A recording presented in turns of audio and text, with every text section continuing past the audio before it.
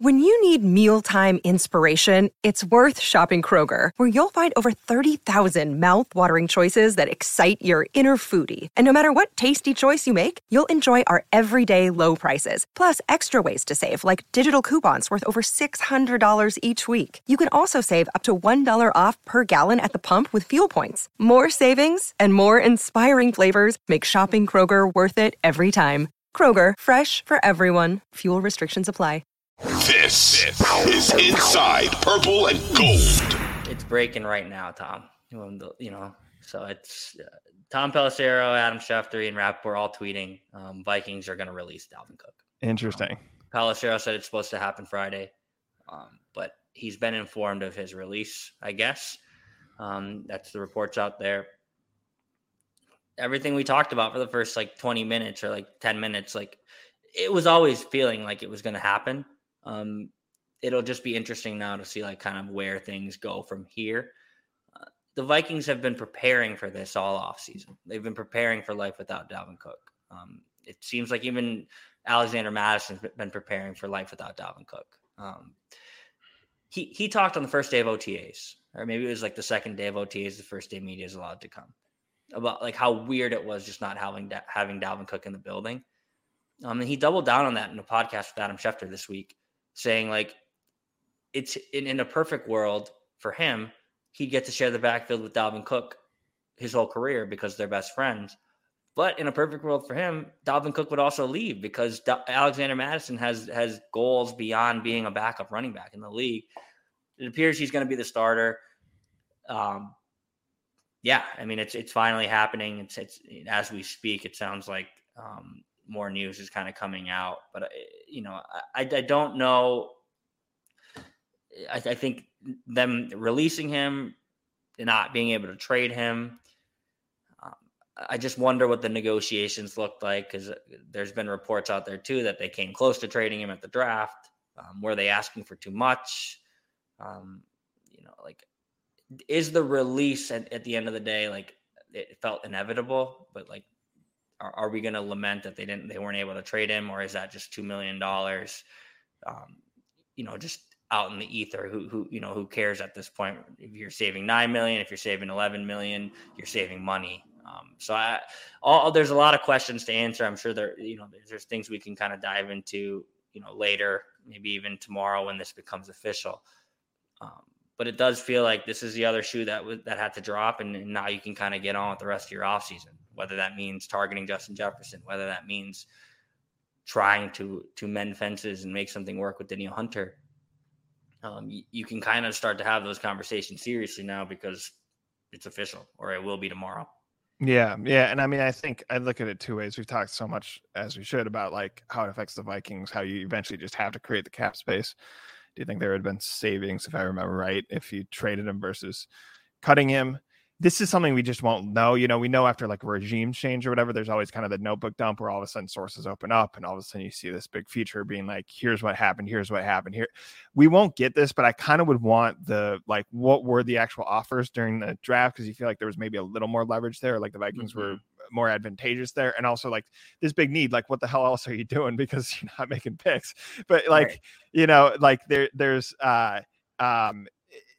now if you're Miami, I think you just wait it out. I think there is some excitement, as much as Cook's an aging player, and there's probably some guys in their analytics department going I know you're looking at the highlight plays, but look at them down to down or whatever. Ultimately that is home for him. And I think there is some momentum on Miami, assuming that they have the quarterback situation figured out, and what could McDaniel do, all this stuff. And so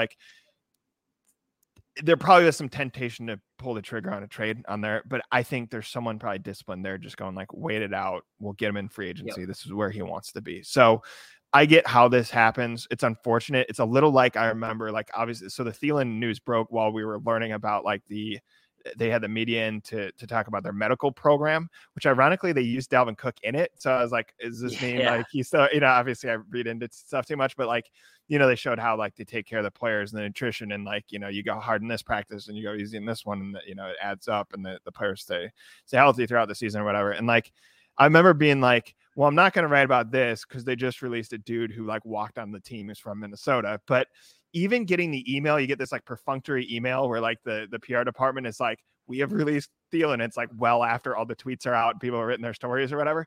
Even looking at that, I'm like, dude, that's so weird. Like they did just release a dude from Mankato who's still probably got a little left in the tank, obviously understanding all the cap implications and stuff. It's going to be weird when it's like, even though we all know, be like, dude, they just cut Dalvin Cook. You know what I mean? And I think, you know, once that moment's gone, obviously it'll be, well, we'll have to talk about. I think there's going to be some dominoes that we laid out leading into the show. But I think a lot of what we said in the first 25 minutes here is true. Like we were waiting for the moment. Was it going to be a trade? Was it going to be a release? He's probably not going to be here. And then, you know, the next step is when do we learn about Jefferson, you know, Hunter, and if Hawkinson factors in, all that stuff. For sure. Schefter just tweeted, Vikings are expected to try and trade him one more time today. Like if they haven't been able to do it yet, like they're not going to be able to. It'd be really funny if Miami just goes, yeah, whatever. Yeah. We want him now. Yeah. 6th round pick. I don't know. Yeah. But yeah. So expect that to become official tomorrow. Maybe we can hop on tomorrow or over the weekend, or maybe just let it breathe for a couple of days. And you know, we've kind of talked a lot about it at this point, and it would be more shocking. I mean, it's still like a surprising tweet to get or a notification to get on your phone, but it would feel more shocking if it was out of left field. It was building. It was trending in this direction all off season. Not even like super contentiously. Like it was just like very matter of fact. Like this is what's going to happen. Like he's no longer going to be a part of the team.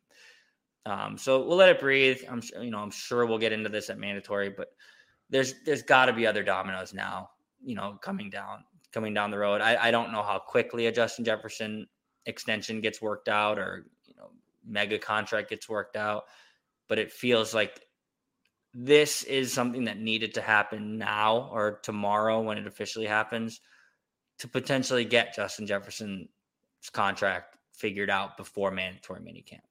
We joked that they're not going to cancel it. So now that it's official, now that Dalvin Cook's release or tomorrow will be official, you can really start to have those serious conversations with Justin Jefferson. Yeah. I mean, it does feel like it'll be interesting to hear what teammates, what coaches say, you know, because now they can talk more openly about Dalvin Cook and more of a what he meant to the franchise kind of thing, instead of, you know, dancing around the elephant in the room that he wasn't there. So I'm curious what everyone has to say next week when we get him. Yeah, hopefully they're just tightening the screws on the Jefferson deal. I hope they're not just starting to talk to him. But hopefully, I mean, again, if they're doing things right, that news should break relatively soon. Obviously, they have to go through, like, you know what I mean? We can break the story, right? Before anything gets out, they have to officially release him or whatever, Cook, before they do anything with Jefferson. But yeah, it's one of those things. The NFL has a way to be relevant literally at all times of the year. And it's a big deal, no matter, even though, like, it's kind of funny that we go like, yeah, we kind of saw this Cook thing coming where there was a trade or release, and we kind of expect you're going to see that number next to Justin Jefferson and be like, it's going to sink in that this is a weird franchise. The franchise player is a receiver, you know what I mean? And usually it is a quarterback. Yep. And so that is going to have implications up and down the roster, because as much as Justin Jefferson loves to throw the ball, will on certain plays, it's just different. We know Joe Burrow can change the Bengals overnight or whatever, and Mahomes with the Chiefs or whatever. Justin Jefferson has it in his own way, but you have to think through what that means for your salary cap and Cousins' future. And, like, again, it goes back to, like, why the hell are we talking about Jalen Naylor? It's because, like, someone like that has to step up, because you have to have affordable talent around Justin Jefferson, because he's making that much money.